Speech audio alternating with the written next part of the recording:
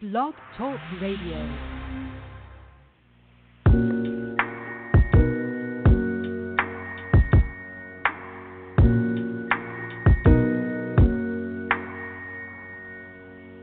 When I was young, I would look in the mirror. Didn't know it then, but now it couldn't be clearer.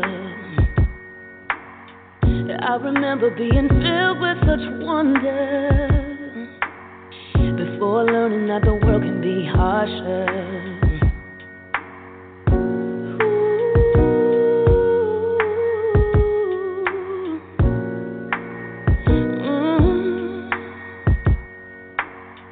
Who you love, or the color of your skin, or the place that you were born and grew up in, shouldn't decide how you will be treated.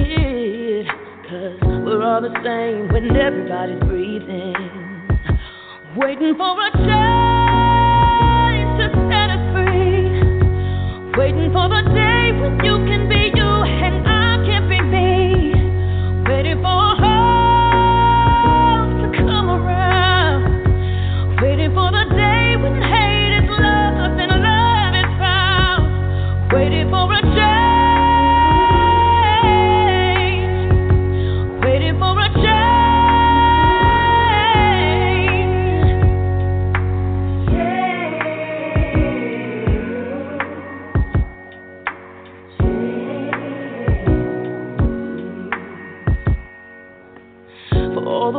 And the souls who went before us, stand tall, be proud and lift your voices. Let them know who we are and our choices. And one day we won't have to sing this chorus, waiting for a change to set us free, waiting for the day when you can be you and I can be me, waiting for for the day when hate and love is found, waiting for a change, waiting for a change,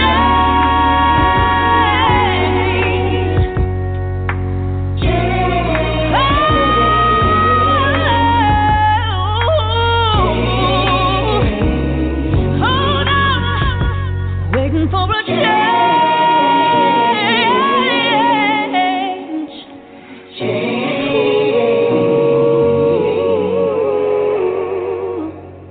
Young, I would look in the mirror, didn't see it then, but now it couldn't be clearer.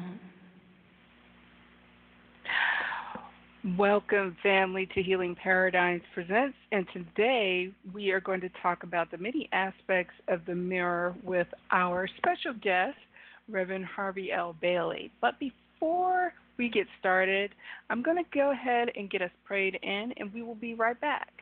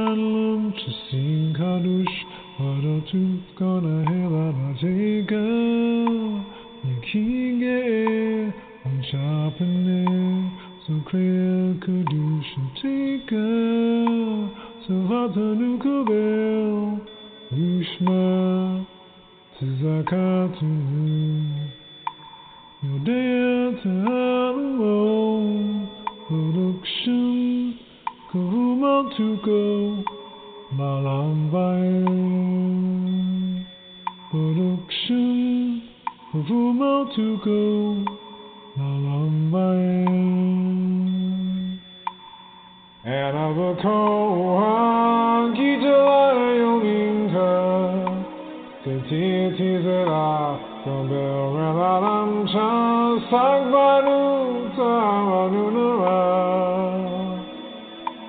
Nagibo doshego dega Kavavatsaram vakuntaram Vakametizikiteka Tamin ganlam shasin kadush Varatuf gona helada teka Yikige Tam shapane To prayer kadush teka Vatanu kubel Ushma Tizakatu Yodea to Alamo Production Kuvumo to go Lalambayan Production Kuvumo to go Lalambayan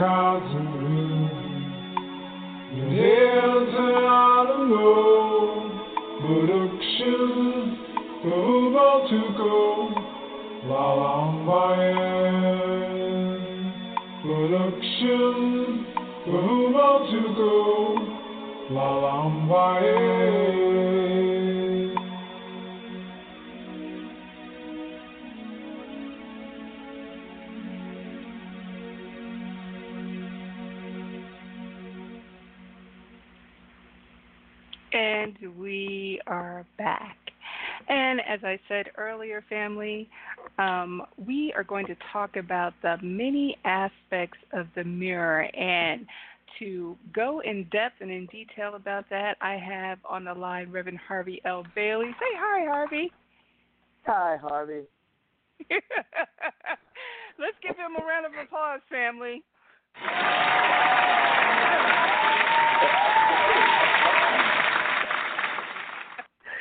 Good morning, Arlene. How are you? I am commanding life with the power of elegance. How are you doing? I am whole, perfect, and complete. So, family, one of the things that I end up doing sometimes is beta testing the ideas that that Reverend Harvey has, programs that he's putting together. And we've been doing the spiritual, I guess you could, is it spiritual life coaching? Would you call it that, Harvey? It's called SEEK, SEEC, Spiritual Empowerment and Enlightenment Course. Okay. Alrighty, so I have been doing the Seek course, and the most recent thing that we have worked on is the mirror and how life is mirroring back to you who and how it is that you are presenting in the world. And I will admit that this was a subject that was really rather, I guess you could say, confusing to me. I mean, because I could see how, in some ways, life was mirroring itself to me, but there would be other ways that I wasn't so sure. But after doing this part of the Seek course, I was like, okay, that provided me with so much clarity, and if I need clarity, and I've been doing this for a while, then the people who listen to this show probably feel the same way. So, Reverend Harvey, before we get started, many of you who have probably listened to the show for a long time know that Reverend Harvey and I used to do One Love, One Connection, One Us before King took over. And also, he and I used to do relationship coaching, and he was the person that I always talk about as practice. But I'm going to give you the opportunity to kind of talk about yourself for a little bit, and then we'll go ahead and get started. Okay. Well, as you mentioned, I am Harvey L. Bailey. I have been into metaphysical, spiritual self-help stuff since the mid-'80s. Of course, when I was living in Texas, that increased as I started studying the Kemetic religion, the ancient African religion of the Metuneta, and I got into magic, Wallace Budge, the Book of the Dead. I started studying that and got into magic. And also while I was in Texas, I took the silver method. Way back at that time, it was known as the silver mind control. Somewhere in the later half of the 90s, they changed it to silver method. And this progressed on. By the end of the 90s, I studied Reiki, became a Reiki 1 and 2 practitioner. About 8 years after that, around 2008, I became a master teacher. In between then, I had studied such things as energy healing, vibrational healing. I had taken classes in, I had an angel attunement, and several other things. So I've been dabbling, if you will, in this field with metaphysics and spirituality for quite a while. And it's only been since the early half of last year that it has occurred to me that I really need to make it a daily part of my life. And so I've created new practices where I honor the self with different self-love techniques on a daily basis. I do meditation, I do visualization, I chant, I do affirmations, physical exercise in the form of a workout. And there are different things that I work on throughout the week as far as creating the person that I want to be. And there are different exercises that I do to do those things.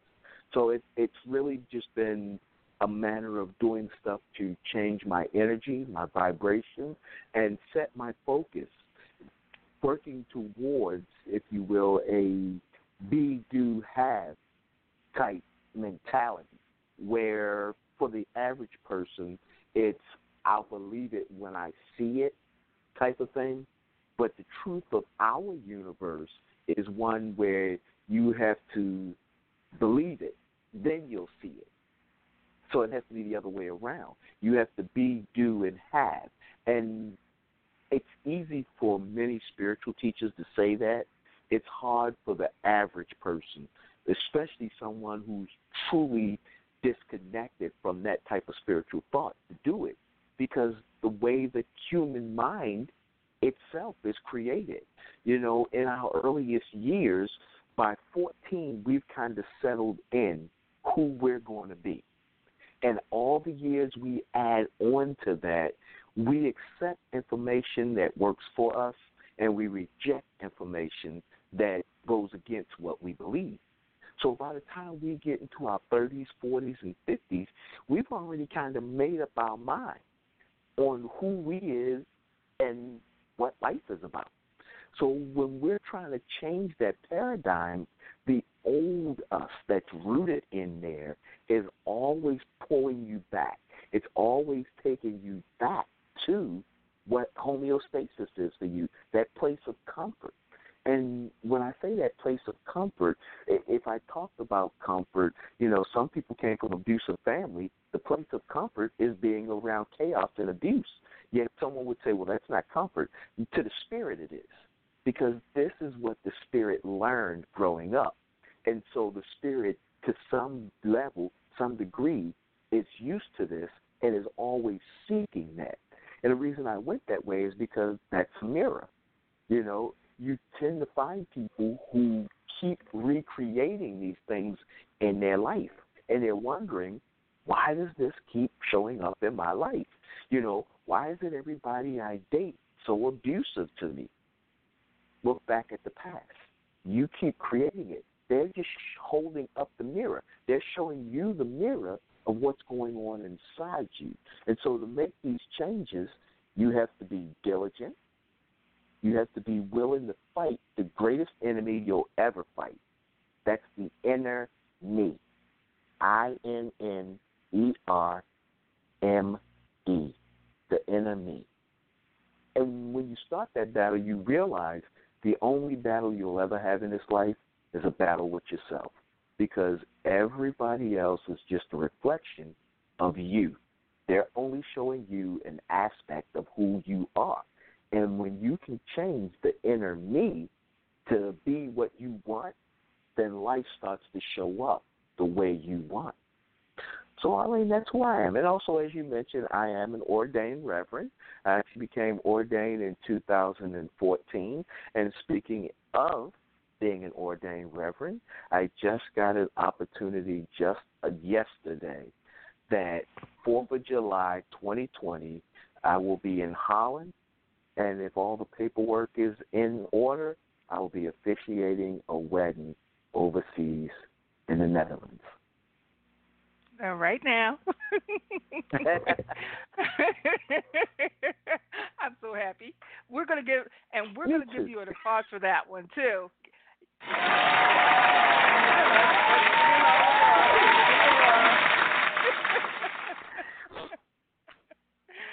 Okay, Thank so you're quite welcome. So, well, you talked about the many aspects of the mirror, so let's go ahead and get into that. You could go ahead and start with the first one, I think, that you shared with me when we were going through our process with the class this last time. Okay. Well, for starters, there's 5 mirrors, or the mirror shows up in 5 ways. The way that the mirrors show up, for starters, let me say this. Everything is a relationship. Arlene mentioned that she and I used to do relationship coaching together. Everything is a relationship. When you manifest in this world as a baby, coming into this world, when you manifest here as a baby, all you're going to do from the day of your birth to the day of your death is have a relationship. That relationship is literally with yourself expressed through everything else. So you're always having a relationship with self, and it shows up as your life. So you could say you're having a relationship with life, you're having a relationship with your job, you're having a relationship with your car, you're having a relationship with your house. That is all this is. This life is nothing more than a relationship. And everything in this relationship is showing you who you are. So the relationship shows you mirrors of you in 5 different ways. The first mirror is reflection of the moment. So reflection of the moment is what most people who've heard of mirrors, life being a mirror, think of. This is the one that the mind automatically collapses on because you look in the mirror, you see your reflection. So the reflection of the moment is what we typically think. When we see something, we think it's reflecting back a direct reflection to us. Sometimes it is operating on that mirror, reflection of the moment. An example of a reflection of the moment is this. I'm sitting on the bus stop, and I'm thinking, man, this bus has been taking a long time. You know, it's cold out here. It's chilly out here. I really wish somebody I knew would come by. And then, you know, my mind gets distracted, and I start thinking about other things. I start thinking about how cold it is out here. And then I had this thought. You know, it'd be real cool to see Dave. I ain't seen Dave in a minute, you know. And within 5 minutes, Dave pulls up. Hey, you need a ride? Like, oh, man, I was just thinking about you. You know, we had those experiences. You know, one of the most popular ways that happens with people is you think about somebody and then they call. That's a that's a reflection in the moment. It is a direct reflection. And one of the biggest things about that, to understand that, is this. The tighter the connection, because we create bonds, you know, and these aren't bonds that you can necessarily see. I mean, obviously you see two people together or you know people, you know that they're really close and you say there's a bond there. But there's a real spiritual bond. There's invisible cords that tie people together. And when those cords get stronger and stronger, as they may in siblings, as they may in spouses, as they may in best friends, you notice that their cells actually start to change. You know, we've all heard people look like their pets. People, if you've been married long enough, you start to look like your spouse. You know, I remember back in the days when I was a teenager, you know, the old guys used to spit out old school inner city wisdom. Don't worry about it. If you take care of them long enough, they start to look like you. The cells actually do regenerate because there is a real cord.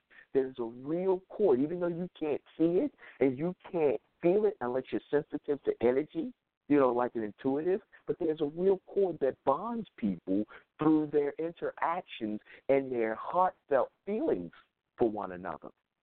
That cord actually opens up the psychic ability for these people to communicate or know each other.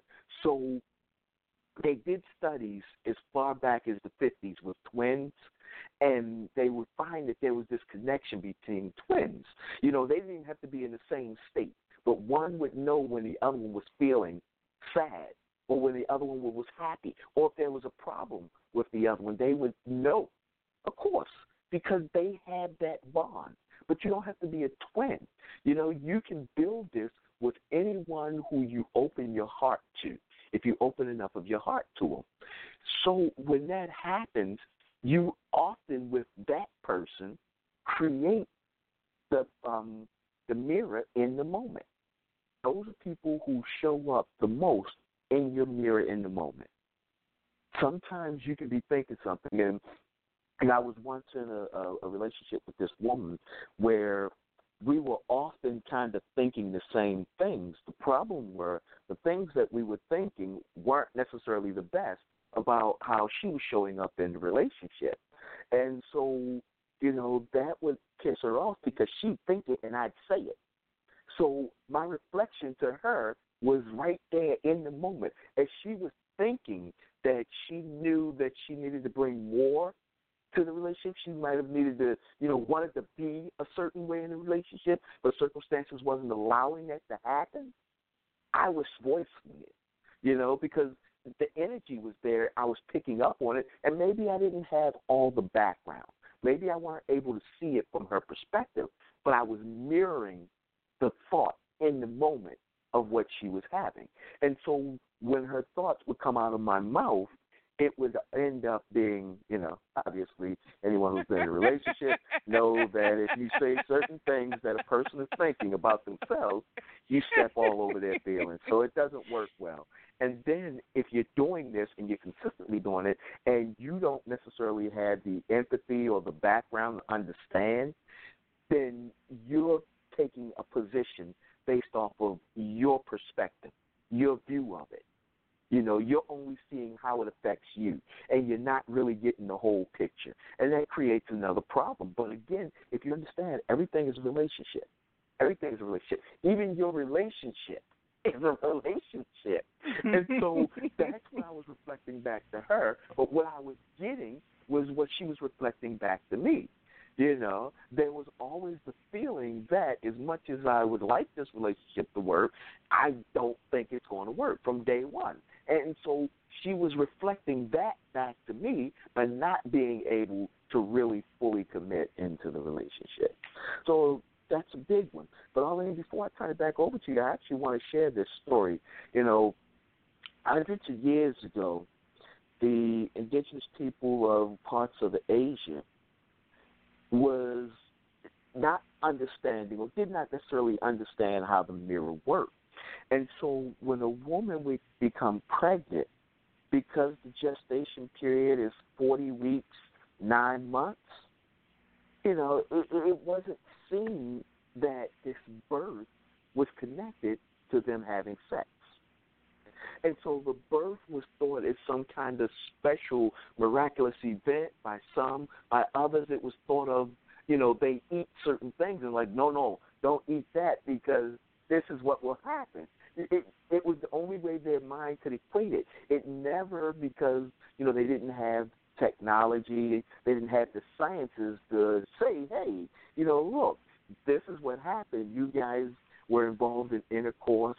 The man's sperm went in, there was an egg, the egg became fertilized, and there was a gestation period of, 9 months. They didn't have that. So all they could understand is what they could see. And the distance between it meant in their mind there was no connection because they needed to see a mirror in the moment. We have sex, you get pregnant. Wow. Now, imagine that, women. Women, imagine that. You have sex, the next day, there it is, big belly. So mirror in the moment is the first one, but that's not the only mirrors that we have. Okay, well, let's talk about the next one. We've already talked about the mirror in the moment, but let's talk about the next one, and I guess, you can give an example of it. Sure. The second mirror is a reflection of what we judge. And also, just so that you guys know, all this information is coming from the great author and scientist Greg Braden. I've done a lot of studying and reading of Greg Braden's books, and he is one of the best out there in explaining mirrors, quantum physics, and just, how human beings are connected to the Almighty. He goes into various different ways of breaking it down. So I just wanted to put that out there, that this information is from Greg Braden, and if you get anything by Greg Braden, like The Divine Matrix or several of his other books, The God Code, you will be able to learn more about how mirrors work. So the second one is the reflection of what we judge in the moment. So this one's interesting because this one people aren't necessarily as connected to as we would be with a reflection of something in the moment. Obviously in that example, if I'm sitting there and I think about my boy showing up, after having a thought that it's cold out here and I wish somebody would come by and give me a ride, he shows up and give me a ride, I can obviously connect that. I'm very conscious that it was cold and I needed a ride, and then I had a thought about him, and he happens to be the one who shows up. That's easy. But what about when we judge stuff? As human beings, we're always judging. We judge ourselves. We judge other people. We judge through our value system. We judge through our religions. We judge through our communities. We judge at work. We judge on a political scale. We judge everything. It's what we do. And we're not often cognizant of what we judge. A lot of people judge themselves very harshly and have been doing it for so long, don't even realize it. If you've ever been around somebody, they make a mistake and you're like, oh, man, I'm so stupid. I can't believe I didn't see that. That is them judging themselves. And for a lot of those people, if you ask, why do you say that? Why are you judging yourself? They're like, I'm not judging myself. Yeah, that was definitely a judgment. You just deemed yourself so stupid because you didn't get this thing, because it managed to slip by you. That's a judgment. But it becomes a part of who they are, something that usually they learn from someone else. Someone may have treated them a certain kind of way, made them feel a way, or made them feel like if you make a mistake, you're stupid. How could you not got that? It was right there in front of your face. And they've taken over from that person's voice and made it a part of their voice, and they don't even realize that they're judging themselves. So when we're dealing with, reflection of what we judge in the moment, we may not actually be realizing that we were making a judgment call on something. Okay, so let me see if I have a good grasp of this. So would you say that, say for instance, a student has been having challenges in a class, and the teacher themselves, has this expectation that the student isn't able to learn, and as a result of the child they're not easily grasping the information, that when the teacher sort of labels them as, just says, well, they can't do it, they're not advanced enough, whatever story they tell themselves, is that example of judgment in the moment? That is a very good example of judgment in the moment, because the minute teacher takes on that mindset and they start judging this student, every time this student asks the question, the teacher's mind, without the teacher being cognizant of it, goes into a judgmental mode, and this person is treated differently than someone else would be. Because the teacher has already made up their mind, they prejudged this person that they're not going to pass this class because they can't learn. They're not good. And so whereas a teacher who didn't judge them that way would hear the student, would clearly hear the student, not necessarily the words, but the cry for help, and would be able to tune in or at least be more sympathetic and open to helping. The teacher who's already judged this student as going to fail this class and can't make it gives a short, curt answer, or gives an answer filled with frustration, and that frustration only pushes the student further away. The student starts to feel like, I'm not going to get it. The student starts to show up exactly as the teacher thought. So, yeah, that's a very good example, and there's been lots of examples of that, throughout American history, where people have been told. There was a study, I think it was Napoleon Hill, and I could be wrong, could have been Dennis Waitley, but it was like one of those guys from back in that era who tells a story about a school teacher. And I'm leaning more towards Napoleon Hill because I kind of hear his country accent in my head. But he tells a story of this teacher who was trying to teach the kids about racism.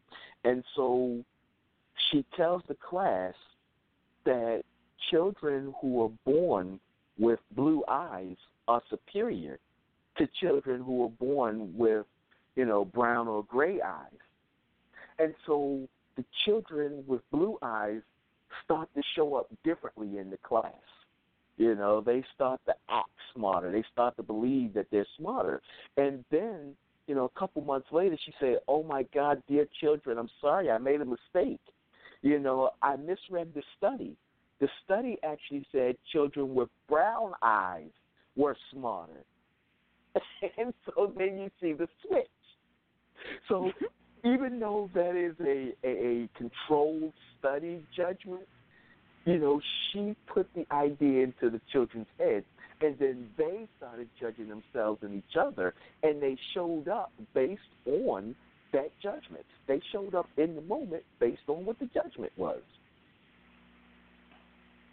Because they believed it. So, yeah, absolutely. Okay. All right. So what is the third aspect of the mirror?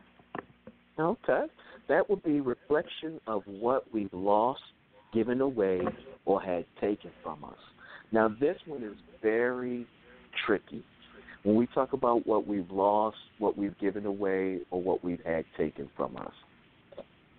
So, and I'm going to try to give an example of all those, of what we've lost. So let's start with that. What we lost.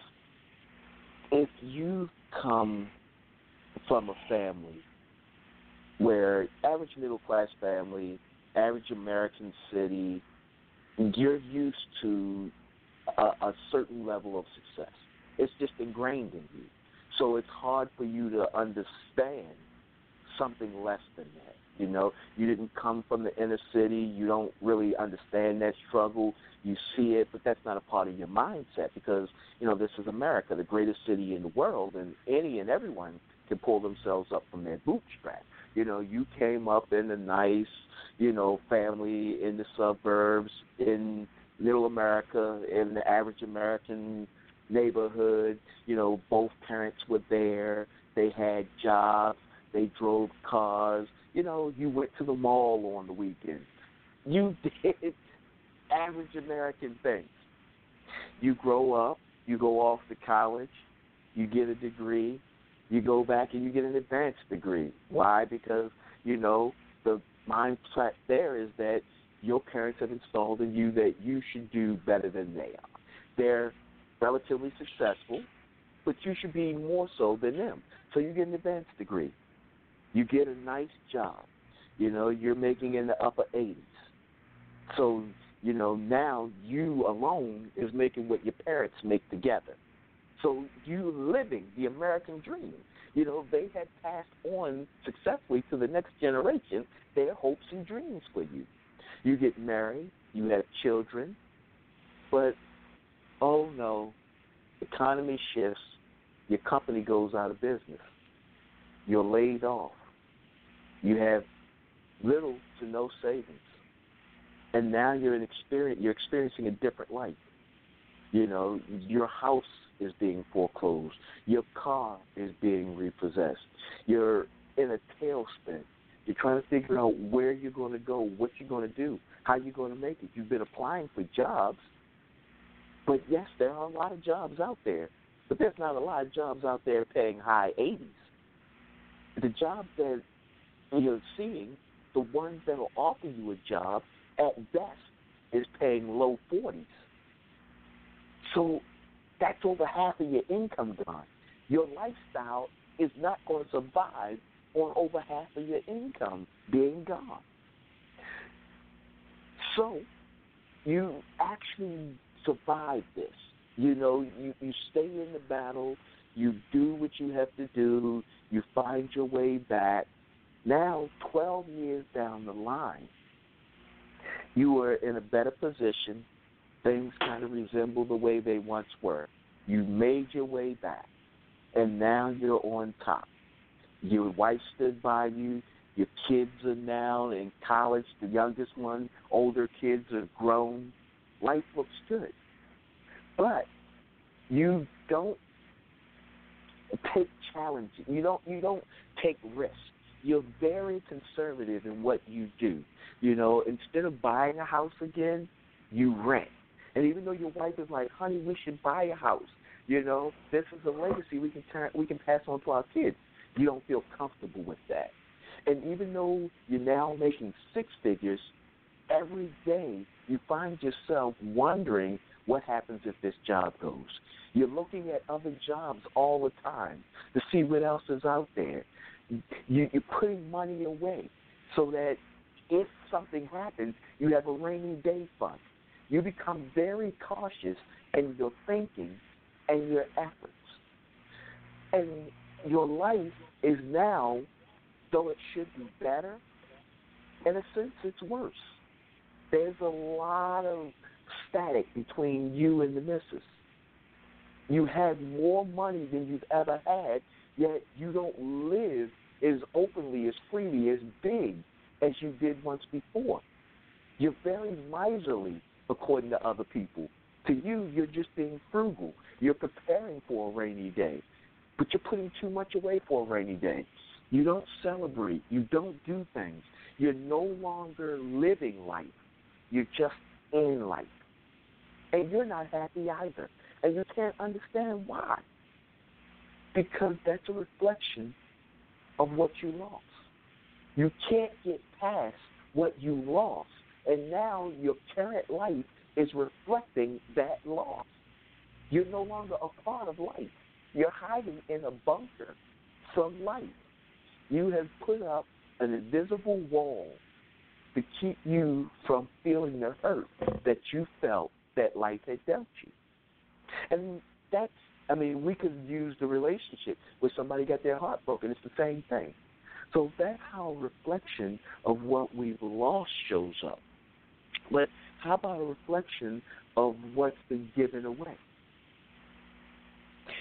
The best one I can give for this is a sad case, but it's the only thing that I can think of right now. Innocence lost. For millions of kids in this country growing up in inner cities, their innocence is stolen for many before they even get out of elementary school. Because of drugs in the neighborhood, because of gun violence, because of the predators who care more about making money and less about human beings. And if you're human beings with melanin, you are at the bottom of that pile. So for many kids, they can't go outside and play anymore because the neighborhoods aren't safe. For many young girls, they walk to the store and they never come back. And parents are trying to find out what happened. So for these kids, this is what's been given away. And it's not something that they chose to give away. It's circumstances that was forced upon them. They gave away their innocence. It wasn't their fault. They didn't choose to live here, but they don't have the money to go somewhere else. This is what it is. When the gunshots go off outside and they're hiding in the bathtub or on the floor in the living room, there's nothing they can do. If they open that door and go out there and start yelling, "Stop it," they're likely to get shot. For kids who went to school with their best friend every day for 3 years, and then one day they got to go to school and their best friend is no longer in this plane, that's a pain that they carry with them. And so when innocence is taken away, in many cases, therapy does not help those people come back because they're always living their life with that emotional scar. And so what their life is reflecting to them, the mirror that life is showing them, the pain that they take into their adulthood and that shows up in their life, is the mirror. The mirror showing them what was taken from them. They're innocent. Often distrustful of other people. Often not feeling safe, even in their own homes, no matter what kind of neighborhood they live in. Some turning it to a life of crime because the thought was that there's no other way. You can't beat them, so you end up joining them. But it's always anger and fear. And what life gives them back is always anger and fear. Whether it's the kid who goes to jail for the first time in juvie, comes out and keeps going back in and out into their adulthood, and society deems them an animal, not understanding. Look at the circumstances they grew up in. This is an emotion that if they wore a uniform that said U.S. Army and they got this kind of, shock overseas, then you would say we need to take care of them and treat them. Yet our inner cities are killing more people than the Taliban has. And we're not looking at these children, these victims of this war in the inner city, as having emotional issues that soldiers would. But how can they not? And so it shows up every day in their lives as they go on. Add that to the feeling of neglect that they feel from society. So they show up a certain kind of way. Their life is always reflecting back to them. And though they may talk to someone who hasn't gone through it, and the person's like, I don't understand. All I see is that you did this. You should take responsibility for your actions. Yeah, they did that. They robbed somebody. They sold drugs. They broke in somebody's house. They did whatever the crime was. But you don't see what's going on behind the scenes. So you don't understand. Their life is being shown to them through the mirrors. So the next one. Go ahead, Arlene. You sound like you want to say no. Okay, so I guess the thing that we're just sort of letting the listening audience know is that a lot in this particular instance of talking about this aspect of the mirror, that it's a trauma that has been brought forth, and as a result of that trauma, you are looking to avoid. It shows up because you're looking to avoid a pain. So let me see if I could give an example that may be a little bit more relatable to our audience. So, a number of years ago, I dated a gentleman that was a doctor, and this was me going through another coaching process with Reverend Harvey, and I was put on an assignment to go on a few dates, and as I was listening to the doctor, I realized that I was being tested in my experience with the doctor, and he was, I don't know what his trauma had been, but this was what he presented to me. And I concluded that he had gotten his heart trampled on several times over. But what he was presenting was a person, he brought some credentials there, proving, he brought a bag proving that he was a doctor. And also, he wanted to make sure that I wasn't necessarily a gold digger, and he wanted me to pay to tip the person who was the waitress. And as I'm listening to him and I'm getting the information from him about just his life and his experiences of his dating experiences, and whether or not he wasn't sure if he was going to pick me or going to not pick me and what have you. And I was sitting in the car with him, and he was taking me home after we finished. This is by far the strangest date that I had ever been on. And I said, maybe, if you're preoccupied and concerned with women using you because you are a doctor, because you have money, you may not want to necessarily lead with the fact that you're a doctor. I mean, or that you have all this money. The thing was that he came across as a person who wanted to buy me. So would you say that this is because of his experience, whatever that may have been, that he had been hurt a number of times, and he was trying to mitigate his pain by trying to control aspects of the date and putting somebody to the test. So this is you would feel that this is an example of what you just described to us. In a sense, because yes, he is trying to mitigate the pain. So what his life has been showing him is more in line. It's still this one, so yes, but it's more in line of what's been taken from us. Okay. So he is showing you all that he has, because it's like women have. He showed up that way because it's happened to him before, and he's trying to get through this. He's trying to weed out anybody who's going to be like that.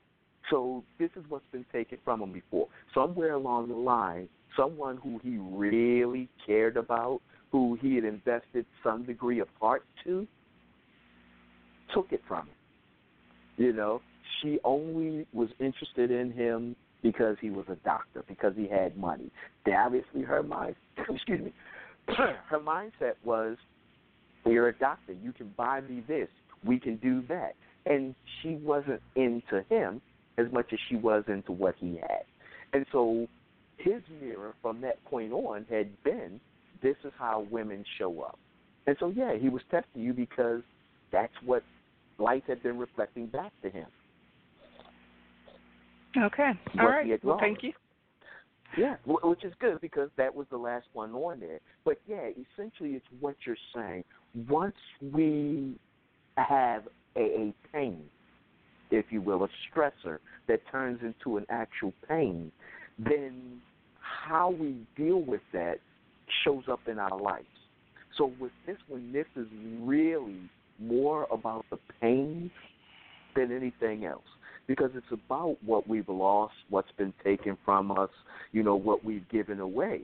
It's about how after we've had this, we keep judging it over and over again because it keeps reflecting in our lives. And we're like the woman who says, why do I keep finding the wrong guy?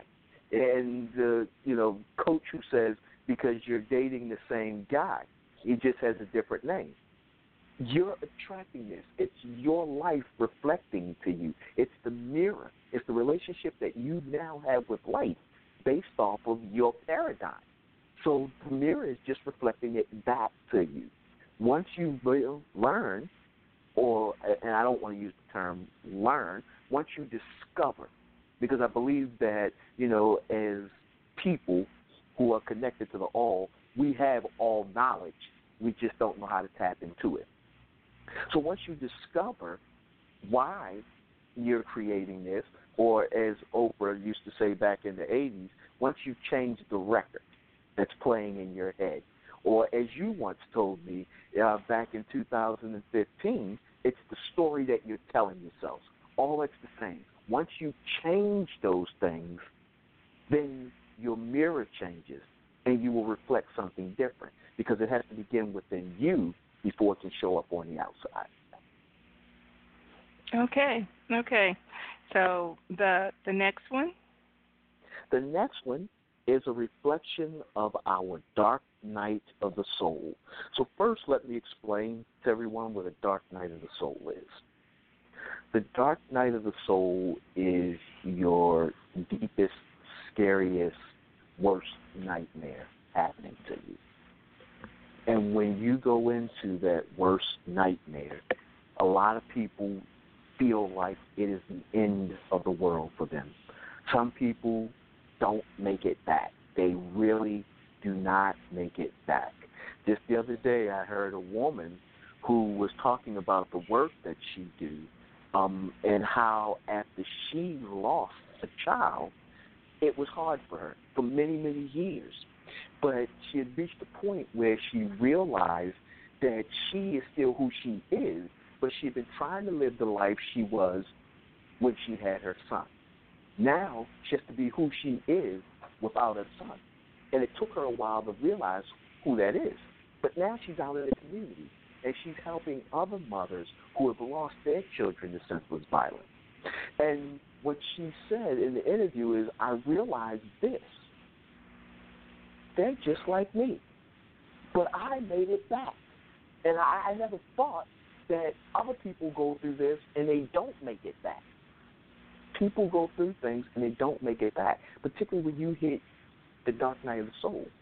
Because this is what your mind imagines is the worst possible place. You have put yourself in a hell of your own making. And much like what hell is taught to many people, there's no way out. But there is. But it's not for everyone if they don't get help or they can't find themselves, because you truly lose yourself. So when it's a reflection of the dark night of your soul, it's when that thing that you've held as a strong fear finally comes upon you.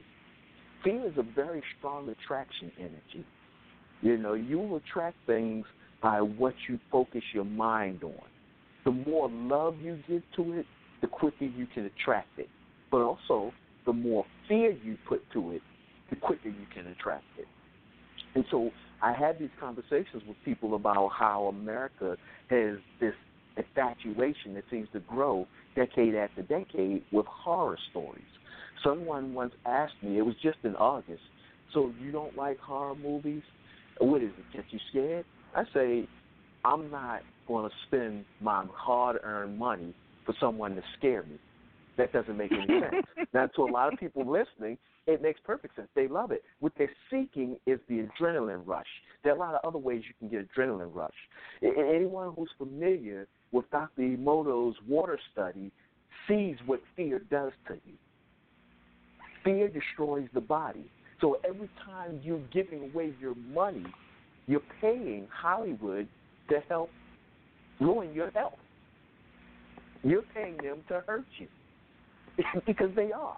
This fear that you become addicted to, and fear is addictive, which makes it even worse. But this fear that you're now addicted to, you love it and all these other crazy scare movies. You like to jump. You know, if you go to a movie and you haven't jumped at least 5 times, this is a thumbs down horror movie. Yeah, you like that feeling of being afraid. But that feeling of being afraid, your body does not like. And so it has internal effects that shows up, you know, in the form of anxiety. No wonder so many people are on anxiety medication. No wonder every third person you meet has a medical marijuana card, and it ain't just so that they can smoke marijuana. You know? So we as a country are doing this to ourselves because we're choosing things that aren't spiritually for our highest good.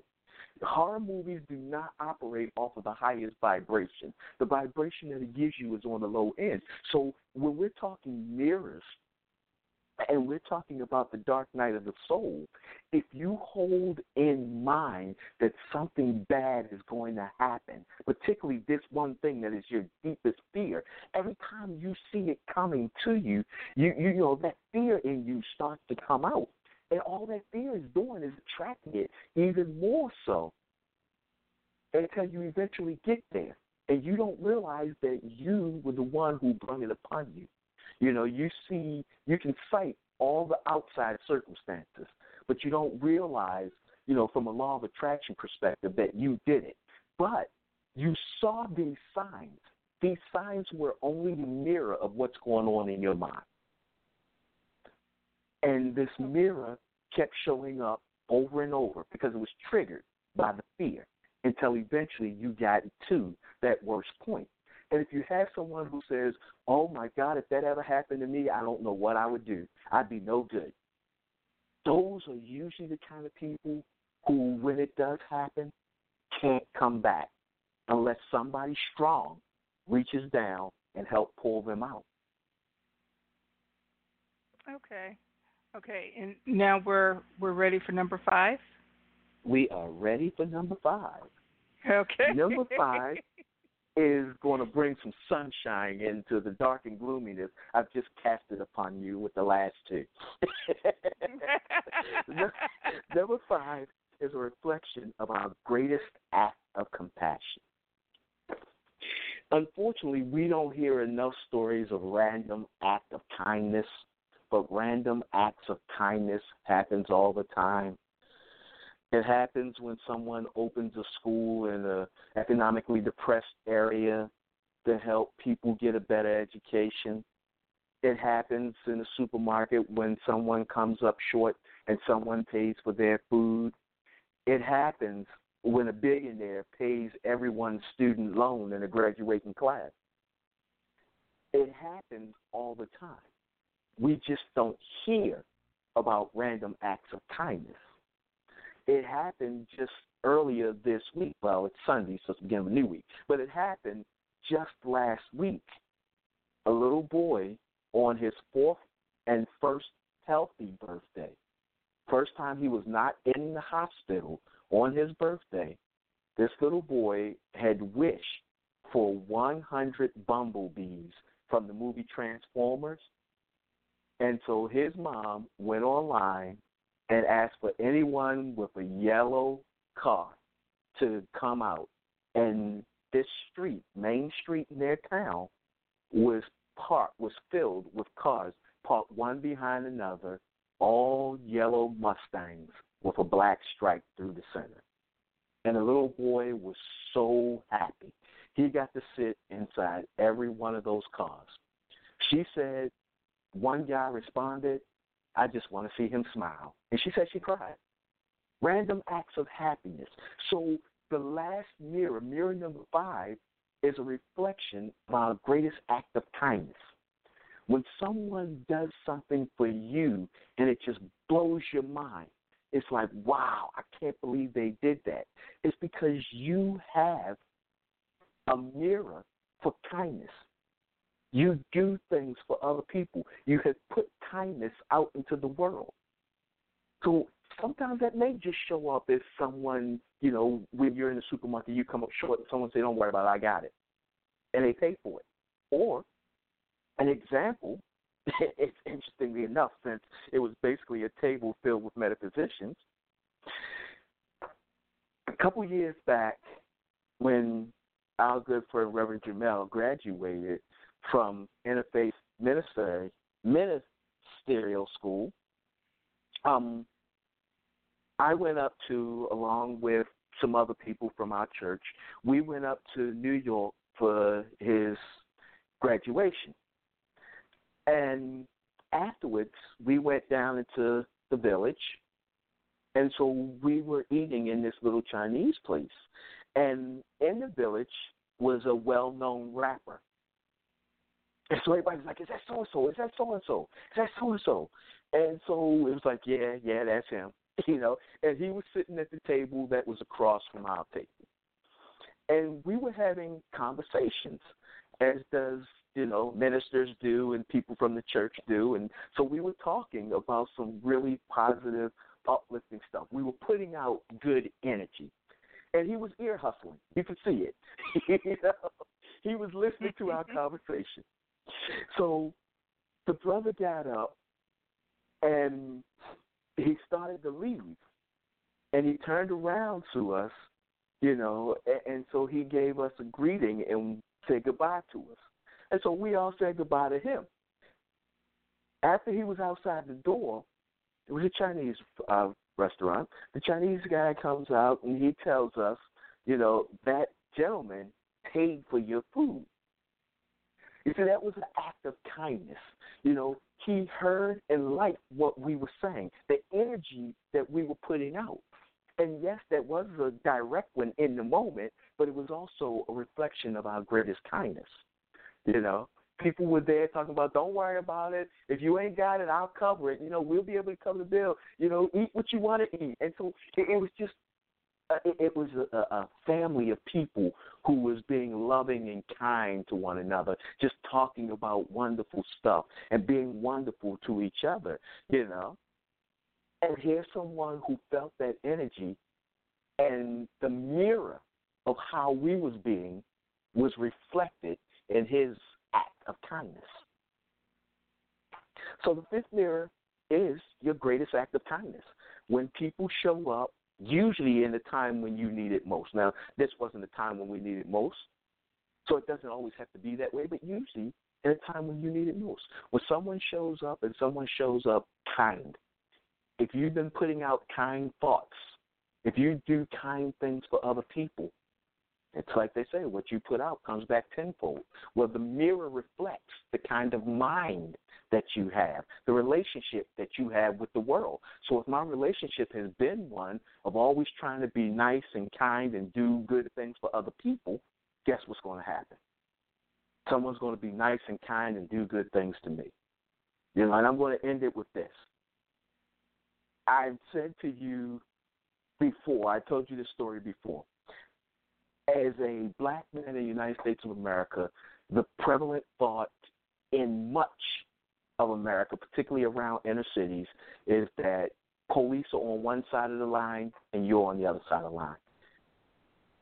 And at 50, I can say I have never really had a negative experience with police. So my mindset when I see them is not necessarily one of fear or that they're going to treat me other than they would treat somebody else who may not look like me. My mindset is that I'm going to be treated fairly because that's what I expect. So earlier this year, you know, I was working on this film over on the west side, actually in the inner city in one of the worst neighborhoods of the inner city. And so I pulled my car up, actually blocking traffic, trying to turn into the street, and the cop says, well, you can't turn down there, they're filming. And so I leap out of my car, walk around my car to the cop. Now, for some people, I tell that to, they're like, yo, yeah, that's crazy. You could have got shot. No, that wasn't even part of my paradigm. It wasn't even part of my mindset.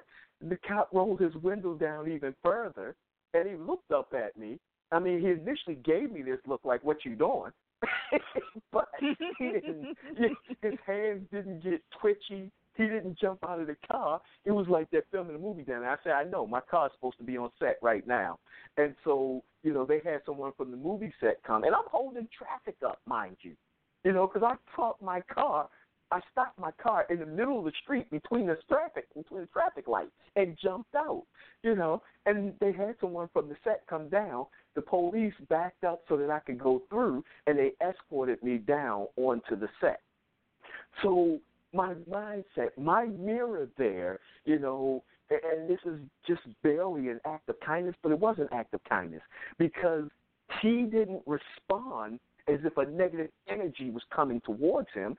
He responded as if I'm just any other citizen. Hey, what are you doing, man? You know, that's what I told you, this movie. His voice didn't change. The only thing that happened was in the moment of me jumping out of my car coming around, you know, he kind of furrowed his brow, like, what you doing? that was the only reaction I got from him. You know, there was no sense of him feeling like danger. It was just a sense of, yo, what you doing, man? So, again, you know, that act of kindness, what you hold in your mind is going to be reflected in your universe. Okay. Thank you so very much. Now, I guess the question, would you say that if somebody was looking to change their mirror and change what the reflection is, what could they? I mean, do you have a simple answer as to what they could do to change it, change their paradigm or the way they are, what it is that they're putting out? I have a simple answer, but it's not a simple process. The mind is very resistant. You know, if you don't get the mind young, then the mind is very resistant. And the world today is filled with opposition. So it's almost as if for someone today to change their mind, they'd have to go back to old school being a hermit. It helps better if you're in a group, but you really have to be super diligent with it because, for starters, you need to know how to pay attention to the mind. And a lot of people don't know how to do that. We don't monitor our thoughts. We have over 4 billion thoughts that come in and out every day. And so to kind of monitor, where am I? What am I thinking? That takes a lot, and it's tiring. And so to create that new habit, that takes a lot. You have to really be diligent. So is there a short answer? Yes. Be diligent of what you think and change it. Think only of what you want. That is the short answer. With that said, that's not easy. I can't tell you how many times I've heard that. That's the first part of the S.U.R.V.I.V.A.L method. In the first hour, they tell you, before you even get into a process called mental housekeeping, think only of what you want. Yeah, you say that, but that is not an easy thing. So it's not an easy process. If you can partner up at least with one person who you can bounce thoughts off of, ideas off of, because what's going to happen is this. In the beginning, you're going to feel like you are battling with your mind. And it's going to be like, man, I can't do this, because your mind wants to go where your mind goes. The mind often, when you pay attention to it, you realize it doesn't even finish a complete thought. You might be thinking this and just jump to something else. Boom. And then something else. And then something else. And so trying to focus on it, you may do it and like, okay, I had a thought there, I didn't like it, I changed it, I'm good. After a while, you'll delude yourself into thinking that you're making progress and you do it all the time, but your life hasn't changed, and it's like, I've been doing it now for 6 months and I'm not seeing any changes. Yeah, because you think you're doing it. There's so many thoughts that you have. There are those deep thoughts that are still thoughts that make you slightly angry. There are still thoughts that life is this way and that this person is supposed to act that way, and all these other judgmental thoughts. You're catching the big ones that come across your mind. You're not getting the small ones. And so you're saying life hasn't changed. Well, because your prevalent thought, the one you have the most, is still of the wrong things, not what you want. So then when you start digging deeper and you go into that, now you feel like you're about to go crazy because these thoughts don't release easily. Okay, you got that one out of the way. 30 seconds later, there's another one. How'd you slip in there? And while you're battling this, your mind then shifted to something else, and you feel like you're chasing your mind all over the place, and it is exhausting. And you're trying to figure out, why is my mind like this? So meditation helps, because if you can get to meditation where you're calming your mind down, even if you're not going into a complete state of clear, where your mind is just blank, meditation where you're able to start to calm your mind down. Now, it's like having to deal with that hyper kid who's always running around and got 5 times more energy than you do, but you found a way to get the kid to slow down, and it's a little easier to watch him. Your mind is like that. Okay, so now once you're into that stage of it, it becomes a little easier. But then you have to watch what you feed your mind. And this is where it gets hard once again. Because if you like horror movies, you still like horror movies. So you're likely to go see one. And it starts to put back certain kind of thoughts in your mind. If you like politics, you still like politics. It affects your emotions. And you know that's my thing right there. It affects your emotions. If you like action and adventure films, you still like action and adventure films. It puts certain things in your mind, and it affects your emotions. So it's a continuous battle, and it's never that you get to a point where it's done forever. You get to a point where you tip the scales, and that's what you're looking to do, tip the scale.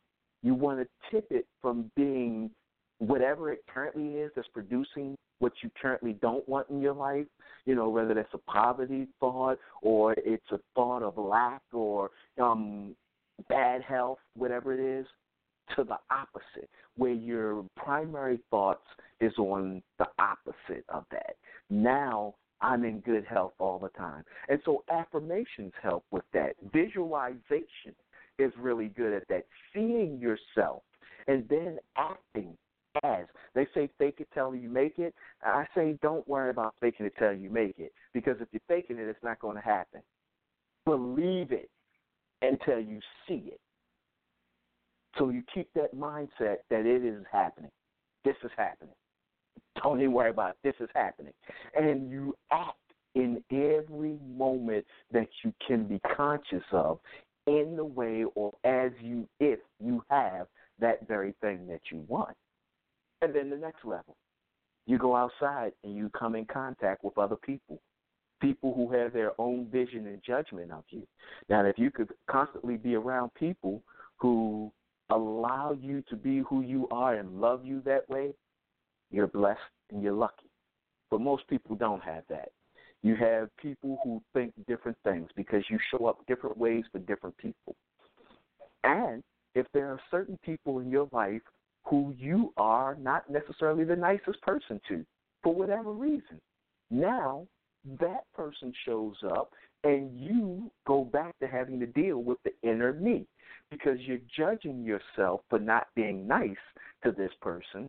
And it's like, wait a minute, aren't I on this path to where I'm changing this kind of energy? Why is it I still snap at this person? What is it about this person that irks me so much?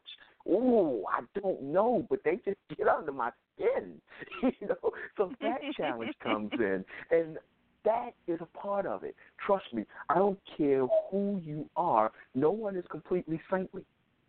You're going to have anger. And if you judge yourself for being angry, you're going to like some people more than you like other people. If you judge yourself for that, you're not always going to be the nicest person. That's not the goal here.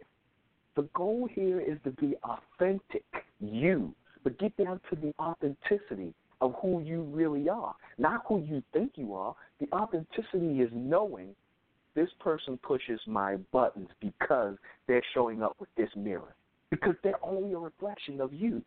So what is it that this person is bringing out in you? It comes from a mirror. What's behind the mirror? What's behind the mirror is fear. There's only two pure energies, love and fear. Even anger is a byproduct of fear. It's love and fear. You're either acting from love or acting from fear. And for a lot of people, they can't tell the difference because parental love often shows up as a form of fear. So it's one and the same to them. So, you have to be willing to really invest time and go deeper and deeper and deeper. And every level you go deeper, there are bigger and badder challenges that you have to deal with. And if you can understand that you're only having a relationship with yourself and everything that's showing up in your world is reflecting to you something about you. But whatever that something is, it's coming from fear or love. And you can just focus your mind on operating from the love. That's probably going to be the easiest way. But that's not easy. That's easier said than done. Okay. Well, thank you, Reverend Harvey, so much for joining us this early morning. Mm-hmm. No problem. Yeah. One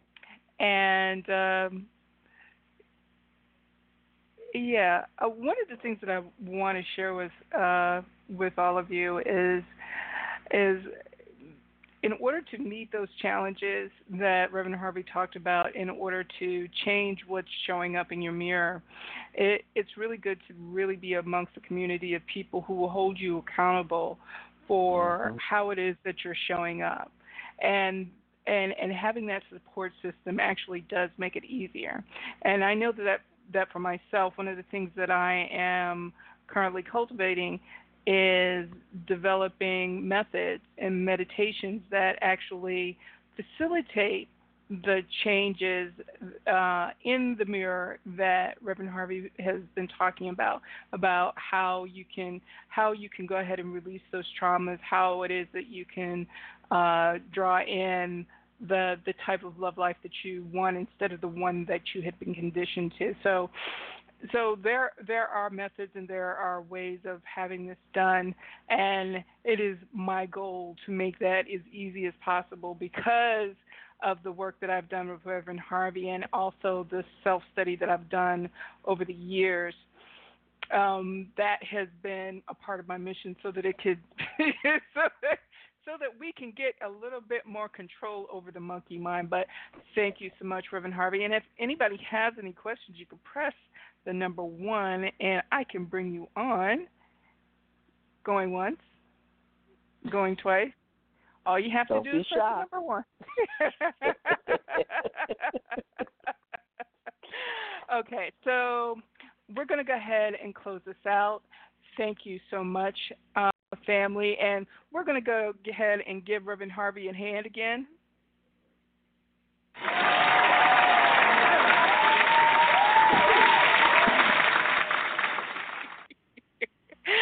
All right. Thank you. You're welcome. You're welcome.